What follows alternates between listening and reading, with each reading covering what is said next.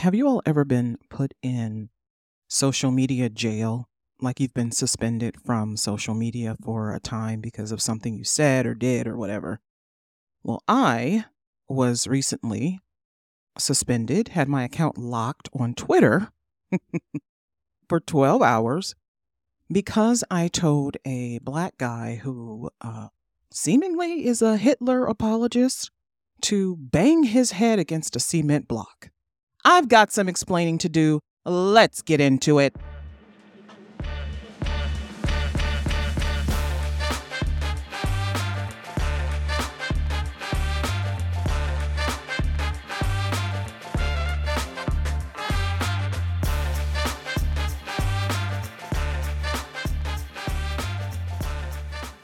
Hi, and welcome to another episode of Ayana Explains It All, the podcast hosted by me, Ayana, a black Muslim lady lawyer, raised in the hood, living in the suburbs currently of the beautiful state of Ohio, talking to you people every week, breaking down big concepts, having dynamic conversations with myself about things going on in the world. I talk about mental health, I talk about politics, I talk about religion, I talk about my kids, I talk about your kids.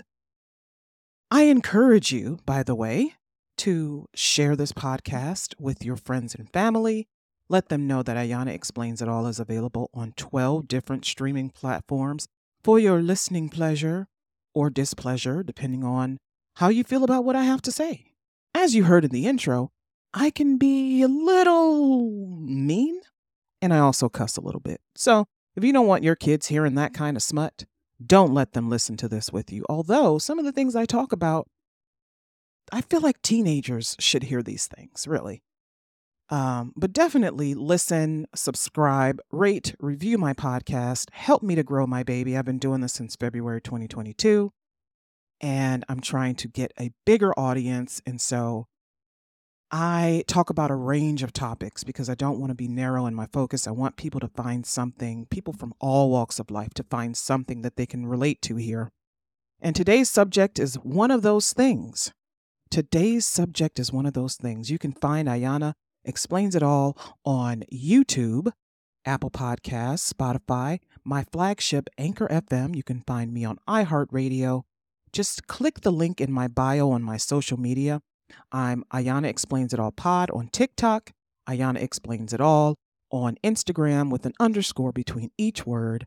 You can find me on Facebook. My Facebook page is Ayana Explains It All, and my name is spelled Ayana. Let's get into it. So,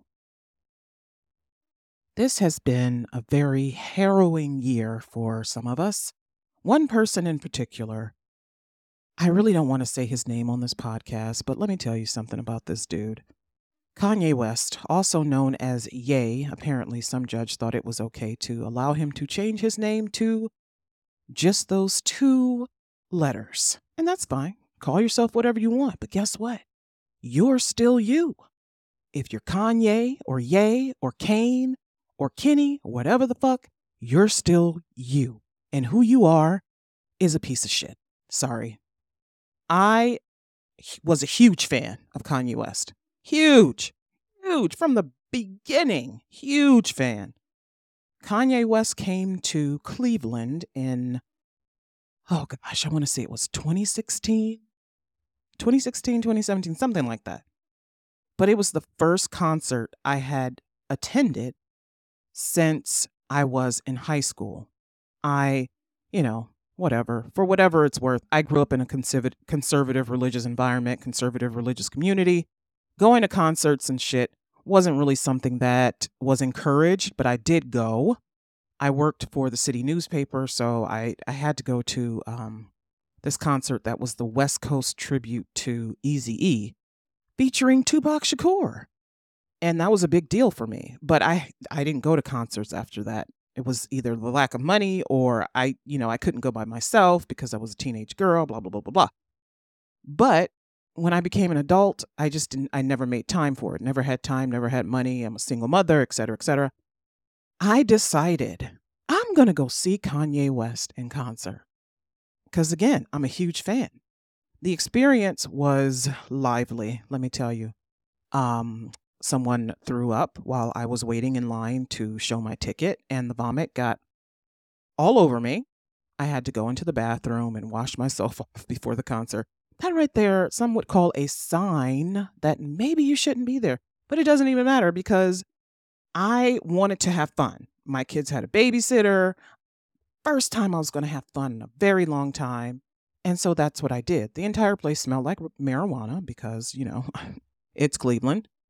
But the experience was fun. And I believe shortly after that, his wife at the time, Kim Kardashian, was robbed at gunpoint in Paris.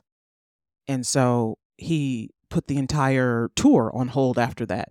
And I was like, wow, I'm so lucky that I got to see him before he put the tour on hold. But it seems like that was like the catalyst for another breakdown for him.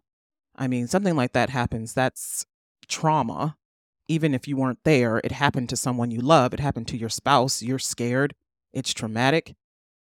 But things like this happen to people all the time. And it doesn't lead them to become whatever it is Kanye West is now. He's a Christian, great, but his behavior and his words don't sound like he is very, I don't want to say Christian-like, because I know a lot of Christians and I know a lot of Muslims too, and we can be assholes, all of us. But when you say that you're one thing and then you preach this one thing, you should also act that way, right? And he's been acting really, really ugly, especially since he separated from his ex-wife now, Kim Kardashian. And he's been saying some pretty ugly things about people. And it started when Trump was running for office. Everyone remembers when he said slavery was a choice, and then he decided to run for president. And then when his stuff wasn't working out, he blamed us too. So it was our fault. He doesn't get support from the Black community. He sells sneakers. He sells clothes through the Gap. I don't know if he ever did, but I don't remember hearing any Black-owned brand saying, hey, yeah, Kanye West hit us up to work with him, to collaborate with him on his sneaker business or his clothing business. He has his own music. He has his own music production company. Great. Makes music for a lot of artists. Great. But when it came to his clothing and his shoes, he went to the top designers. He went to Balenciaga. He went to the Gap. He went to Adidas, made billions of dollars. Now that he's broken and broke, he wants to collaborate with Black-owned brands. Hey, do whatever the hell you want, but the hypocrisy is very apparent. It's apparent to me that it's not until you are on your knees, until you have been brought down to your knees, and by your own actions, by the way, the consequences of your own actions. It's interesting how people go back to the community when they've been brought to their knees. It's the same way how Black people, when they're going through a crisis, having an existential crisis, they go to Africa. They end up in Ghana or Senegal or Nigeria or wherever the hell, and they, bathe in the water and they're dancing with the natives and they're taking pictures. Oh, look, there are Black people. Oh, look, camels and giraffes and horses. And it's like, listen, first of all, I know these people are happy to have your tourist dollars, but also leave them people alone when you're having a crisis, when you're in mess. Those people can't fix you. The water, the Atlantic Ocean can't fix you. The desert can't fix you. You are you. You're going to take you to Africa. You're going to take you to Chicago. You're going to take you to Los Angeles. You take you wherever you go. So when you are the problem, there is nothing that can cure you of that except for you, unfortunately. And some people just don't have it in them to be better, to do better, and certainly to say better things. Like, what are we looking at with Kanye West now? And I don't even want to talk about him this whole time, but what are we looking at now? He's made these incredibly awful statements in the press, in interviews about Jewish people. He said all kinds of, and this came out about him when he was working on, I believe it was his Yay album. People who were working with him said that he espoused a desire to have his album, that album, be called Hitler. And he had to be talked out of it. He had to be talked out of naming that album Hitler. That he said that he admired Hitler's teachings in the Mein Kampf. And as he said in recent statements he was on the Alex Jones show, he said that he sympathizes with them, and Hitler invented highways and the microphone, and there's some good in everybody, and he didn't really order the killing of 6 million Jews, and Nazis are good people, and blah, blah, blah, on and on and on and on. So it is clear to me that despite having all of these trials and tribulations, he's not going to stop.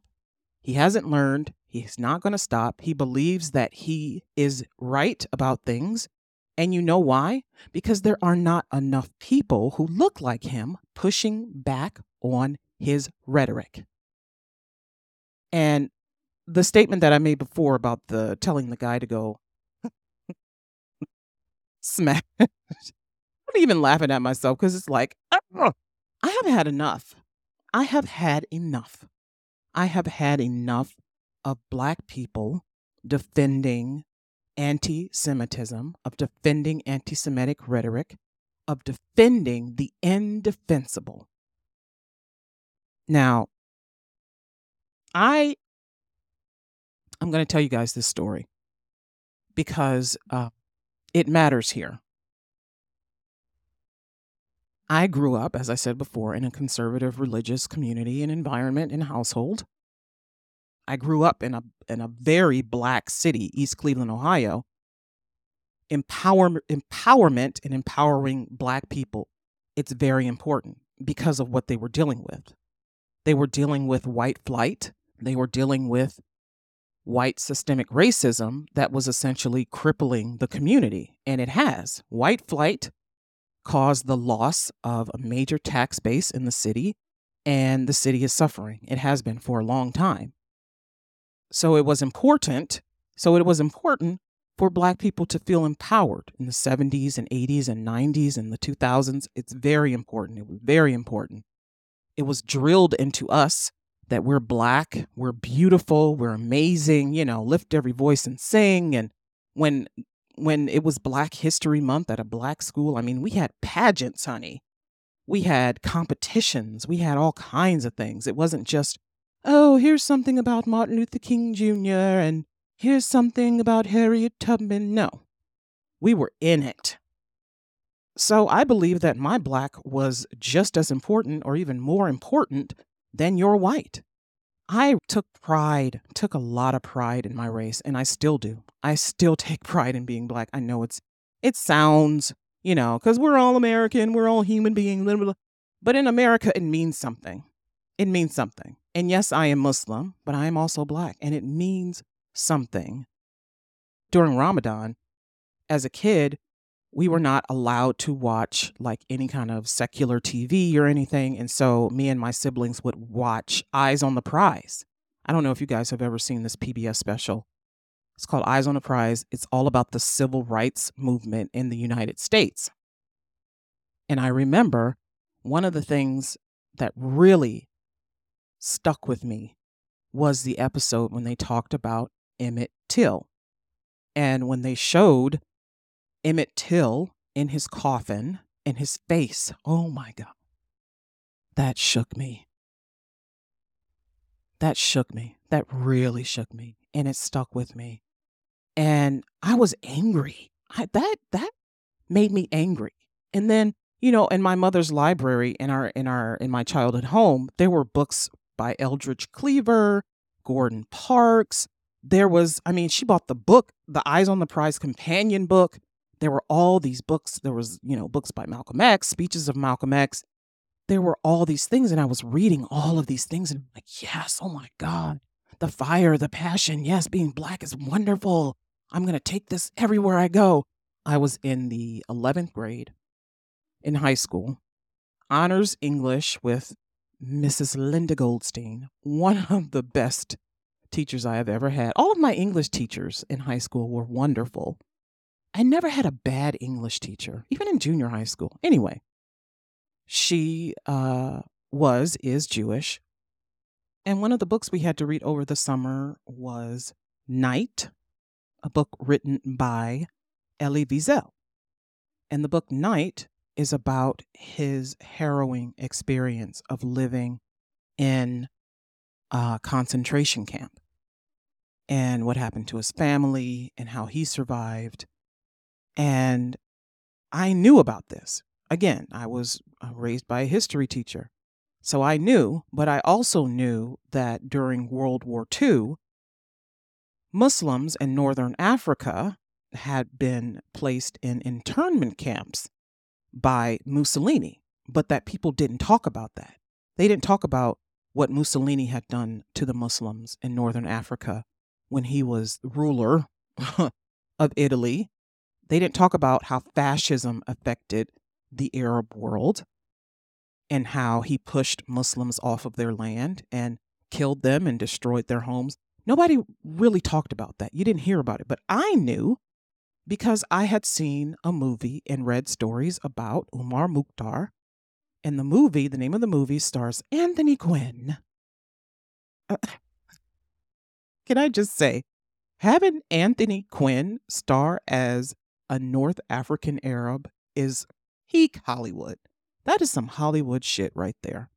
But the name of the movie is Lion of the Desert. If you get a chance, find it somewhere. I don't know if it's streaming anywhere, but I watched it on VHS and beta. Obviously, I'm that old. So I knew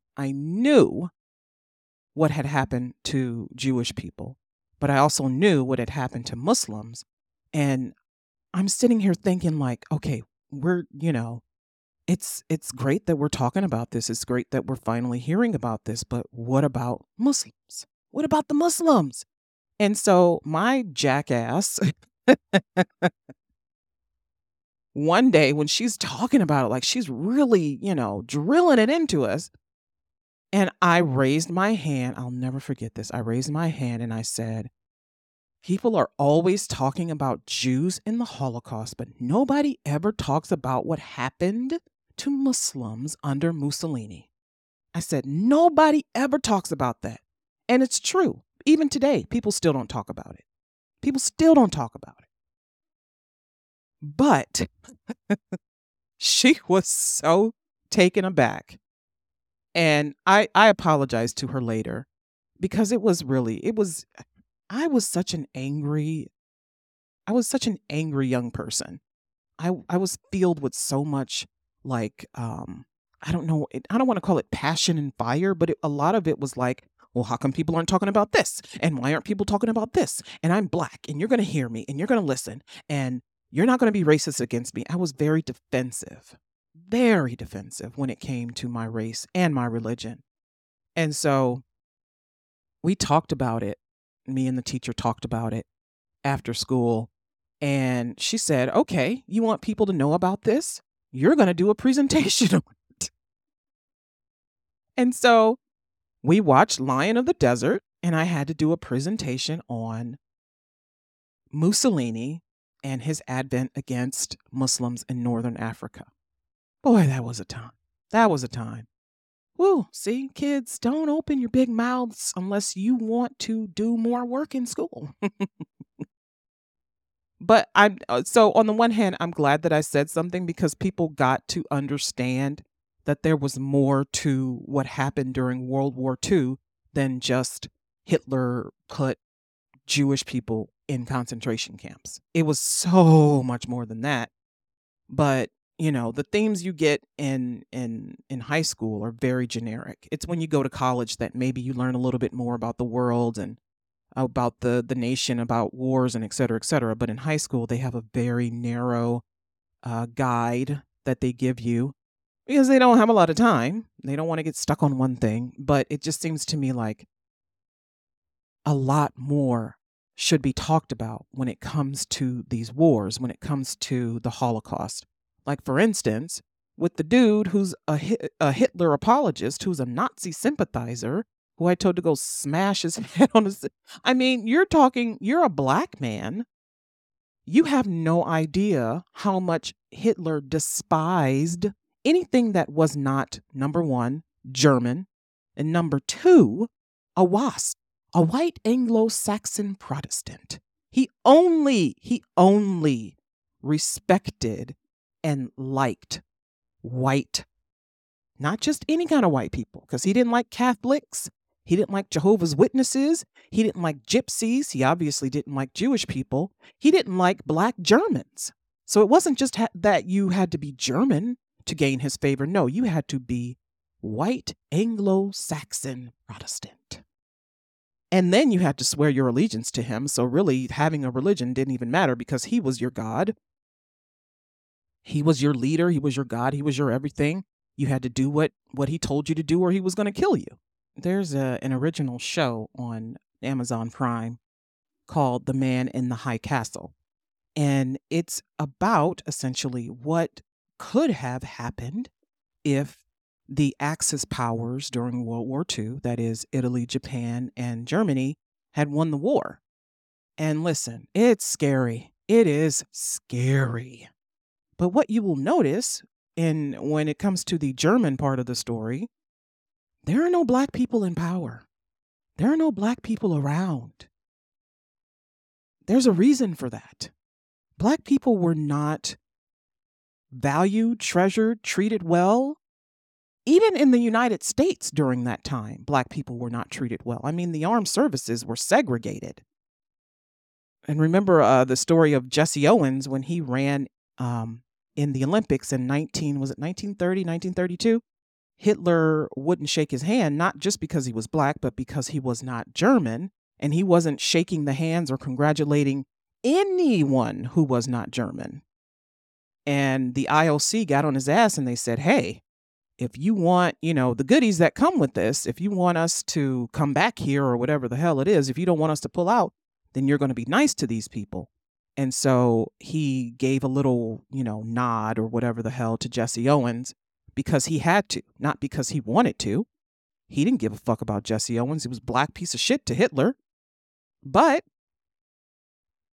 back home, FDR wasn't any better. He wouldn't invite Jesse Owens to the White House. This man had just ran and won these gold medals. He wasn't inviting Jesse Owens to the White House. There was no way. Black people were not working with FDR. They were working for FDR in the White House. So when a black person comes out as a Nazi sympathizer, as in favor of Hitler, as saying, oh, well, he was an artist. He was a painter. He was nice before all of this stuff happened.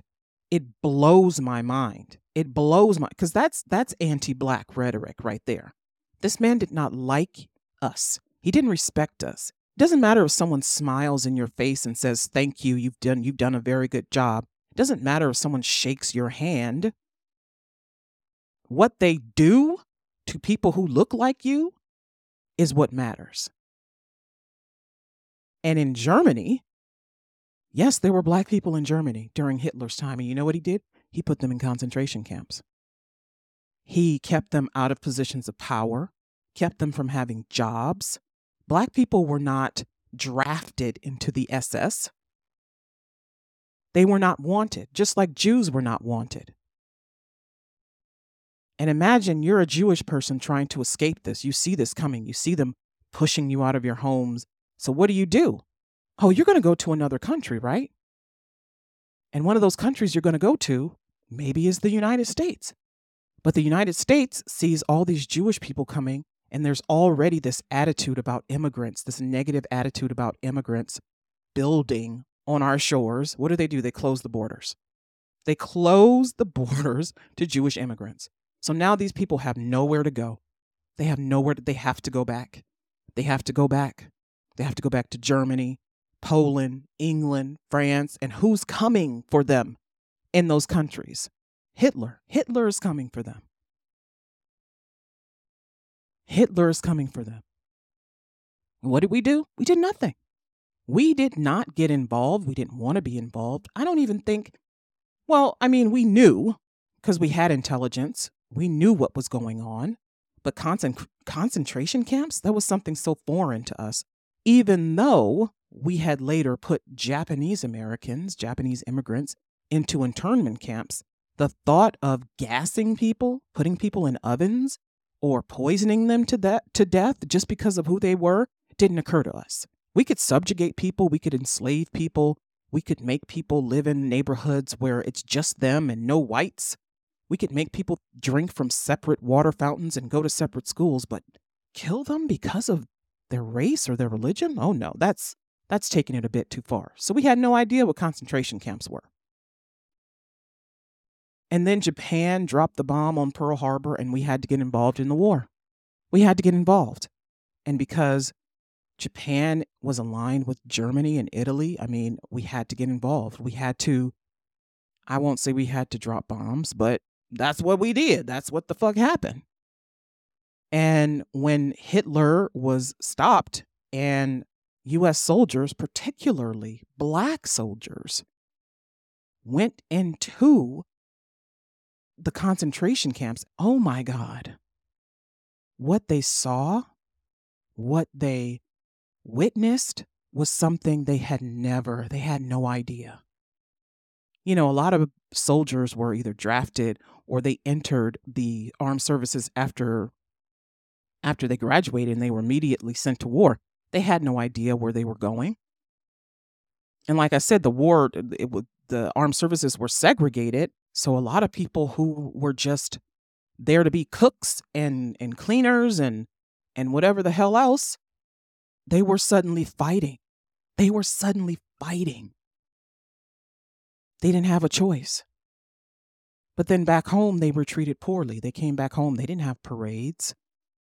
They didn't have people marching for them. They didn't have people setting them up for success after they served in the military.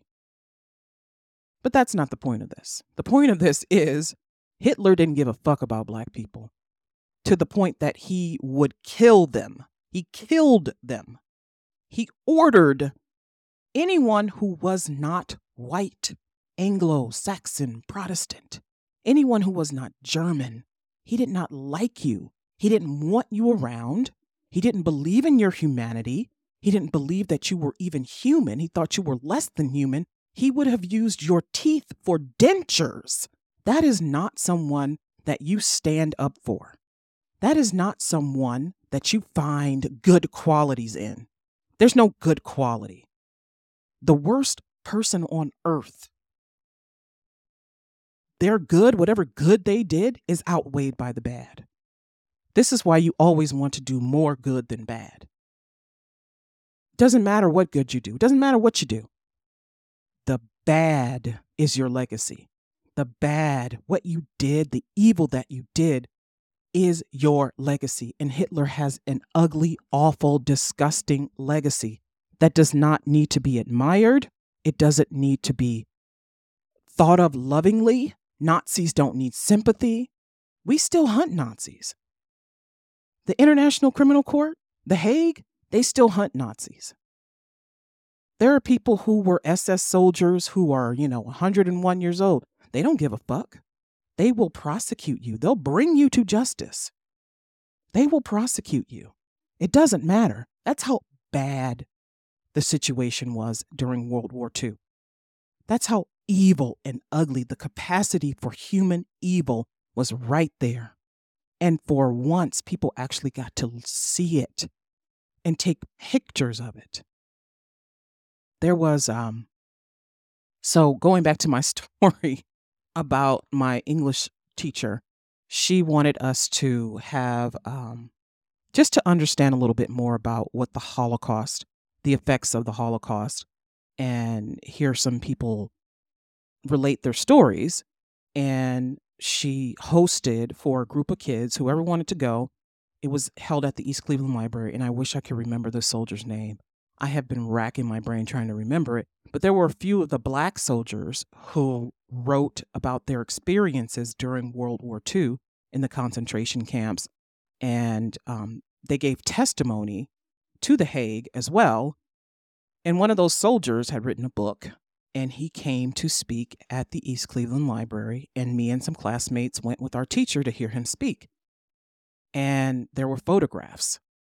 And the story that he told about, you can't even describe that thing that you see when you first happen. You don't know what a concentration camp is. You don't know what you're going to happen upon when you go there. And you go there and you see emaciated bodies, people looking skeletal. They were described as having pajama-like outfits on, but they were so emaciated that you could see their bones. You could see their bones through their skin. And this is what he talked about. He talked about his experience. And I left from listening to him talk my mind was so, that entire experience during my 11th grade year just completely changed my mind about a lot of things.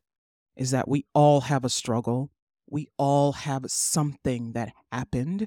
We are all from a legacy. So many of us are from a legacy of hate. I'm the direct descendant of American slaves. And on my mother's side, slave owners too. That's a legacy of hate, disgusting, deplorable acts, the depths of human evil that we have to atone for. We have to talk about it. We have to explore it. But it has happened to so many of us that a lot of people just don't want to hear about it. When you say racism, when you say anti-Semitism, when you say slavery, people roll their eyes. Especially when you say racism and anti-Semitism, people roll, oh my God, I'm not racist.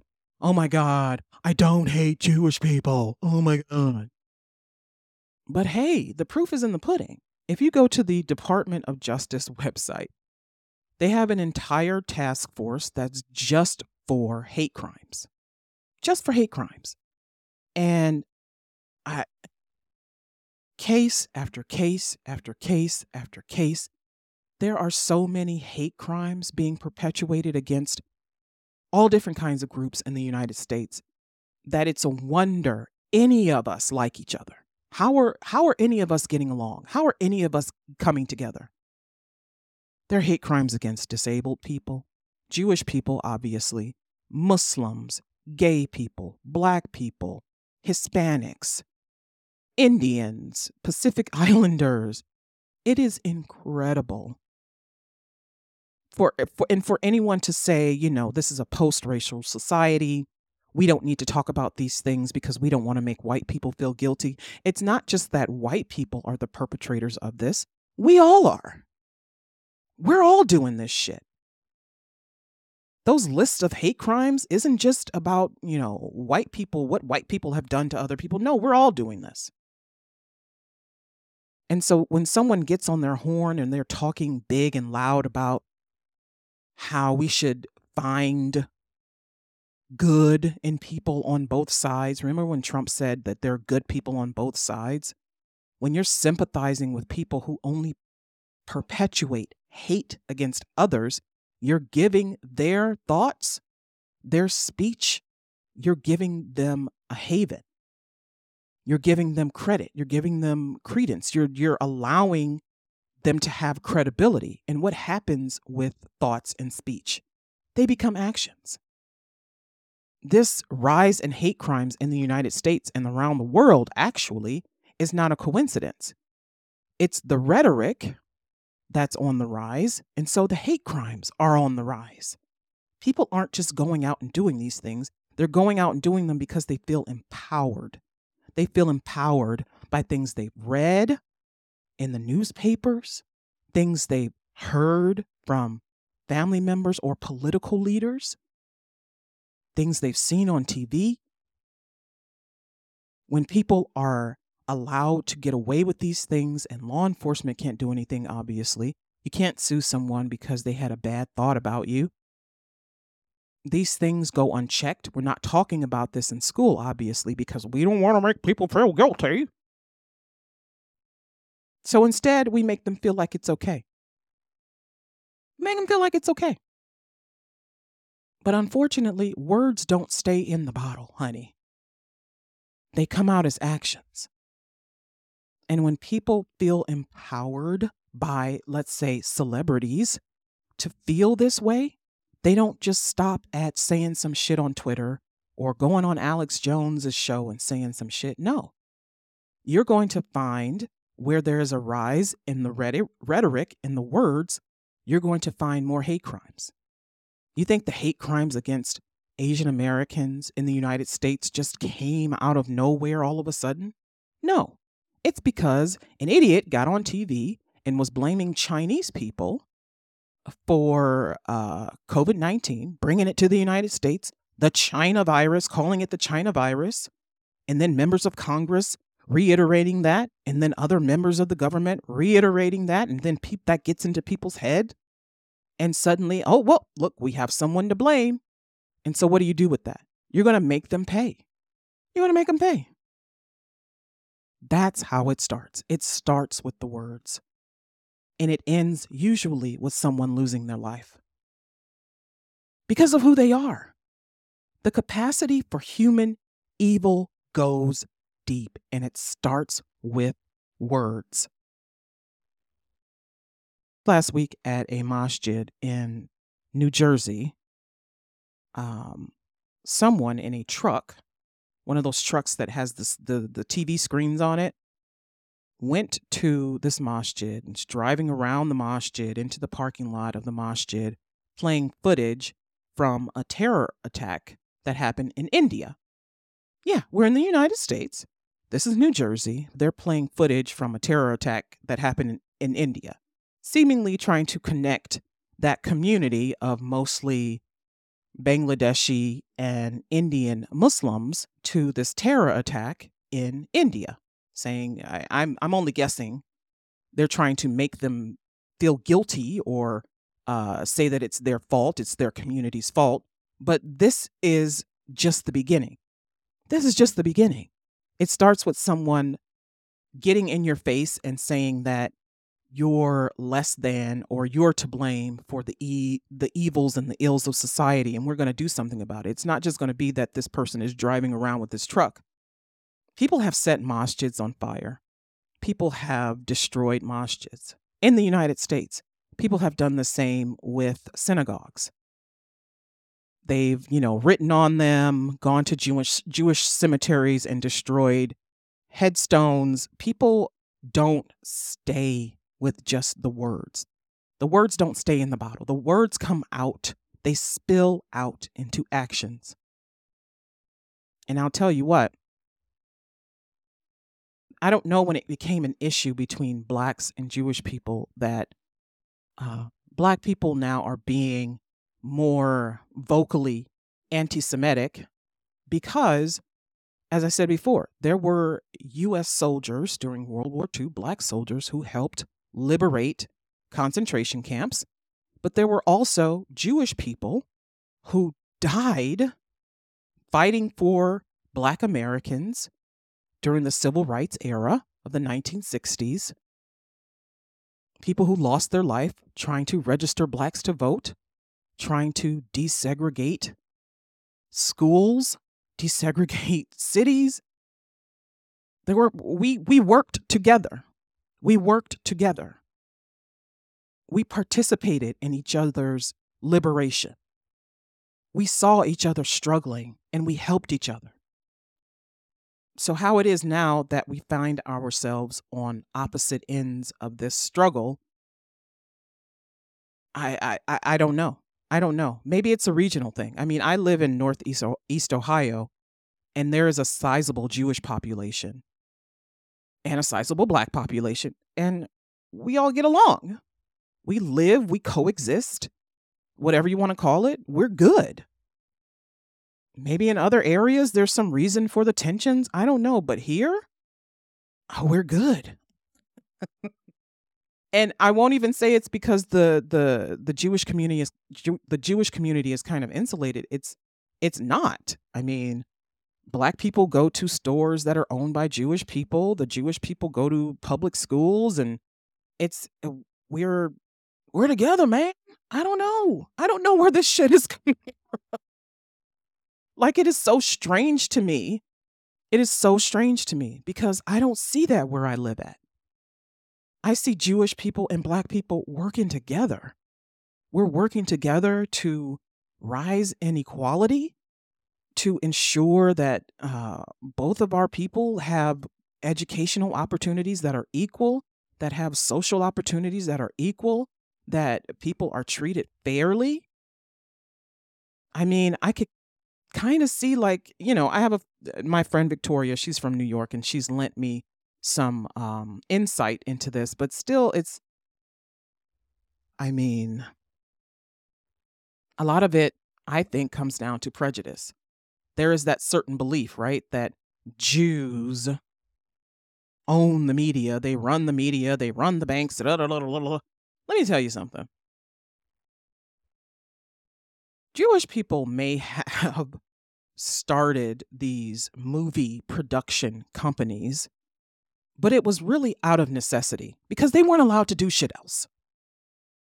Jewish immigrants weren't being hired to be doctors and nurses and teachers and shit. No. Americans didn't like a lot of the immigrant groups who came to the United States. Jewish people were one of them because there was this distrust for Jewish people. There was this huge distrust for Jewish people. Distrust, dislike. So yeah, they may have started these production companies, but guess what? The directors were not Jewish. The actors were not Jewish. The production people were not Jewish. There's a difference between owning and running. There's a difference between, yeah, I started this, but look who are the people in power. There's a difference. Yeah, we started this bank, but look who's running it. Look who the bankers are. Yeah, we started this, but look who's running the newspapers. Yeah, we own this, but look who's running it. Look who most of the reporters are. Look who most of the journalists are. So your attitude about Jews running everything and Blacks having nothing is actually wrong. Black people have a lot of economic power in the United States of America. We don't use it very well. And again, it all comes back to American, good old-fashioned white American racism, systemic racism that has caused people to not understand that they have power. It's made you feel like you don't have any. You have been depowered. You have been divested of your power. You're into seeking validation, and that concedes your power. We're so busy trying to impress these motherfuckers that we don't know that we have this economic and social power in us, that if we just focused on increasing and growing as a community, that we could be where anyone else is. We could be where anyone else is. But our whole attitude is that, well, nobody wants us to have anything. That's true to a certain extent, but it doesn't matter if they want you to have it or not. You already have it. You just need to claim it and use it to your advantage. Remember what I said about Kanye West? When he had that idea for shoes and he had that idea for clothes, where did he go? He went to Adidas. He went to the Gap. He didn't go to, dude who's selling t-shirts in the gas station down the street from me. He didn't go to Black-owned shoe brands. And there are plenty of Black-owned shoe brands, clothing brands, anywhere. He could have gone anywhere in the community and made these companies billion-dollar companies. He went to the white people. And this is the person you're defending. And a lot of people will say, oh, well, it's about economics. Okay, if it's about economics, where is he now with his economics? Those white dollars come with a lot of rules. They come with a lot of rules, a lot of shit you can't say, a lot of shit you can't do. And he's finding that out now, isn't he? Listen. How? Not that whatever he said is right. It isn't. Black people should hold his ass accountable too. But I'm saying, you could have come to us and we would have held you down, man. Not me, because I don't like that motherfucker, but whatever.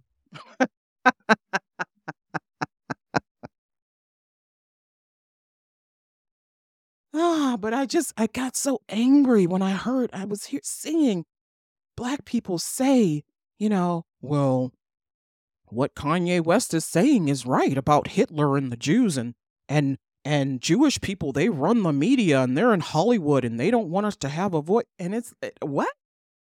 Where are you getting this from? I just want you guys to experience what I had to experience in order for my mind to be opened. I had to read some fucking books. I had to listen to people talk about the horrors that they witnessed during the Holocaust, about how they witnessed people's emaciated bodies thrown about when they went to free a fucking concentration camp, so that I understood why it was important for us to have empathy and sympathy for those who do not look like us. And maybe that's what you people need. Maybe that's what you need. You need some sensitivity training. I know people laugh at this, but it works. It works. We have become so desensitized to not only our own struggles, but other people's struggles, that we have become cynical about it. We have become flippant about it. We have this chip on our shoulders about, oh, well, nobody wants us to talk about slavery, but we sure do have to hear about the Holocaust all the time. Do you? How about you hear about the Holocaust all the time because we don't want that shit to ever happen again? People really need to understand how bad it was, how terrible that was, how awful that was, how that changed the course of the entire world, so that it does not ever happen again. And it is the same with slavery. Not only teach about slavery, but the effects, the negative impact that had on the entire country, the world even, so that that shit never happens again.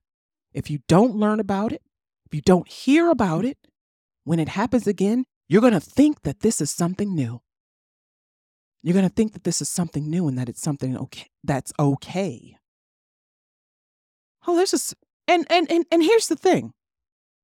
Black people, you think that if you side with Jew haters against Jewish people, that the Jew haters are somehow going to give you kudos? That they're going to side with you when they get rid of the Jews again? You think they're going to side with you? No, they're going to get rid of your ass too. They don't like you either. They don't like you either. We are equally despised. We are equally despised. So why are we working against each other? Why do we hate each other? Why is this hate present? Why are we sympathizing with the worst human beings on earth? The most evil human beings on earth, the most oppressive people on earth. Why are we sympathizing with them? They don't deserve your sympathy. They deserve your ire. They deserve your condemnation. They deserve your condemnation. And I'll read this in closing because I have talked for so long. I'll read this statement from William Alexander Scott III on the horrors of the Holocaust. He was a World War II veteran. He wrote a pamphlet about the horrors of the Holocaust, and he also took photographs when he and his platoon went to Buchenwald to liberate the camps. It was April 11th, 1945, and they were ordered to The Third Army courier delivered a message to them to continue to a concentration camp called Buchenwald. He says, I was a reconnaissance sergeant, photographer, camoufleur, and part-time historian in the S2 intelligence section of the 183rd Engineer Combat Battalion. We were in the 8th Corps of the General George S. Patton's 3rd Army. As we rode into Buchenwald, I can remember thinking, there is no place as horrible as we have been told. No atrocities. We should turn around. Stop wasting time. Go back to Eisenach and establish our battalion headquarters. But we continued and finally arrived at a place that did not look so bad as we passed the main entrance. But as we rolled around the front building, we saw the feeble mass of survivors milling around. We got out of our vehicles, and some began to beck to us to follow and see what had been done in that place. They were walking skeletons. The sights were beyond description. What little we had been told in an orientation session in northern France in early December 1944 was nothing in comparison. And I had thought no place could be this bad. I took out my camera and began to take some photos, but that only lasted for a few pictures. As the scenes became more gruesome, I put my camera in its case and walked in a daze with the survivors as we viewed all forms of dismemberment of the human body. We learned that 31,000 of the 51,000 persons there had been killed in a 2-week period prior to our arrival. An SS trooper had remained until the day of our arrival. Survivors had captured him. As he tried to flee over a fence, he was taken into a building, and 2 men from my unit followed. They said he was trampled to death by the survivors. I began to realize why few, if any, people would believe the atrocities I had seen. Holocaust was the word used to describe it.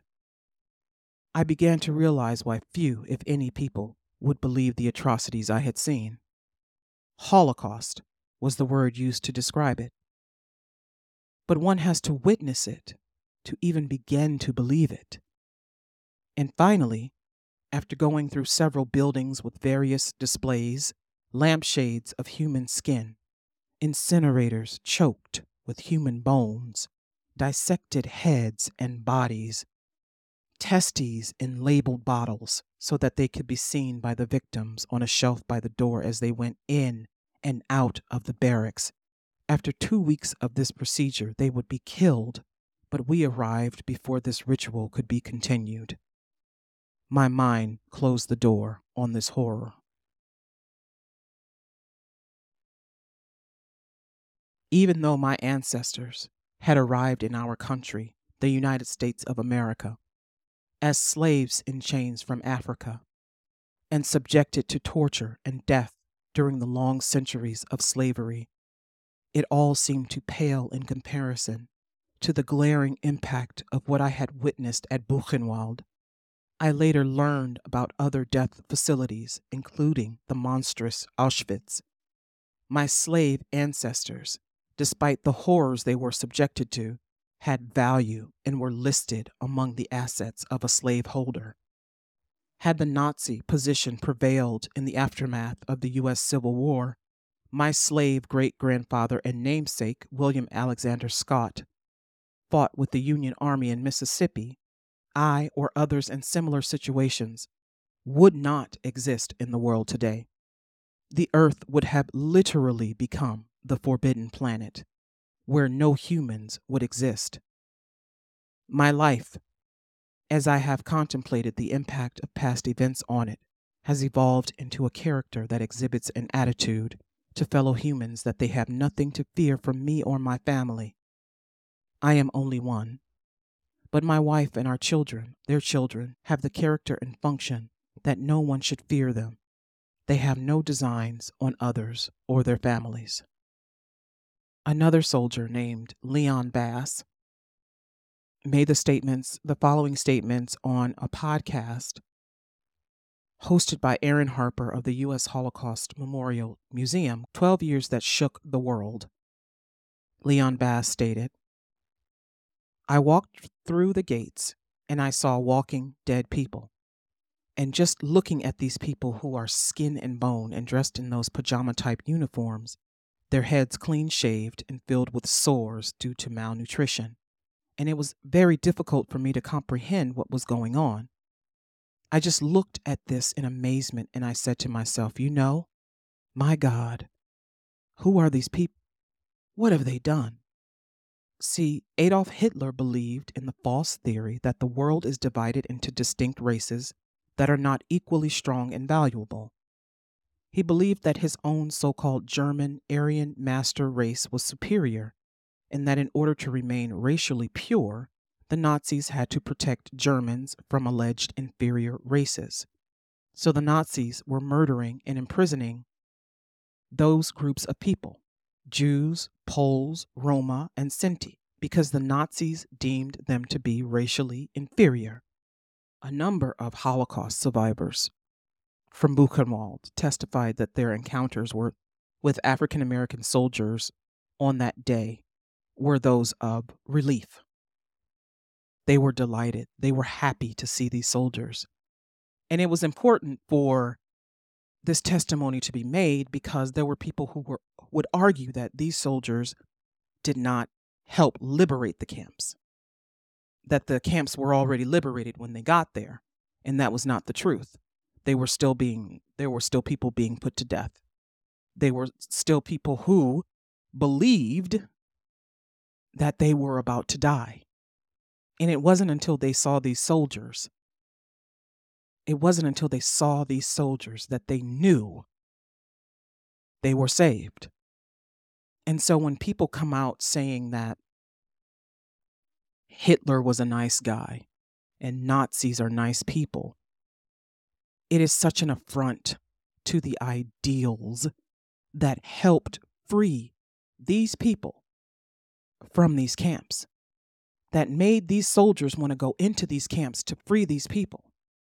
It is such an affront to the work that they did, to the sacrifices they made for each other, to the sacrifices in all of our struggles that we make for each other. It is such an affront to that it must be stopped. So wherever you are, whoever you're with, when you hear this rhetoric, when you hear people talking like that, call them out on their shit. Call them out on it. Don't participate in it. Don't be silent either, because silence is complicity. We know that. We saw that during the summer of George Floyd, when there were people who did not speak up. There were people who said nothing. Or there were people who were like, it's not such a big deal. Maybe if he hadn't done this and maybe if he hadn't done that and da-da-da-da-da. There were people who spoke against us, who spoke against us having justice, who looked at our injustices and called them no big deal. They dismissed them. They dismissed what had happened to us, what continues to happen to us.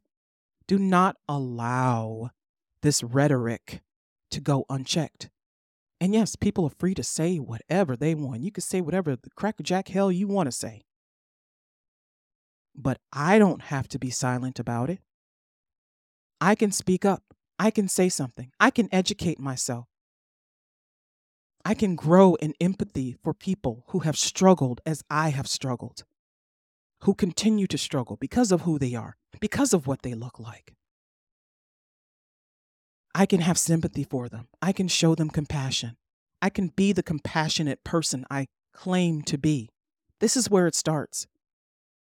Before these thoughts become words that become actions, that become the capacity for human evil that is shown on hate crime after hate crime after hate crime that is perpetuated against groups of people and individuals in the United States, before it gets to that point, we need to say stop.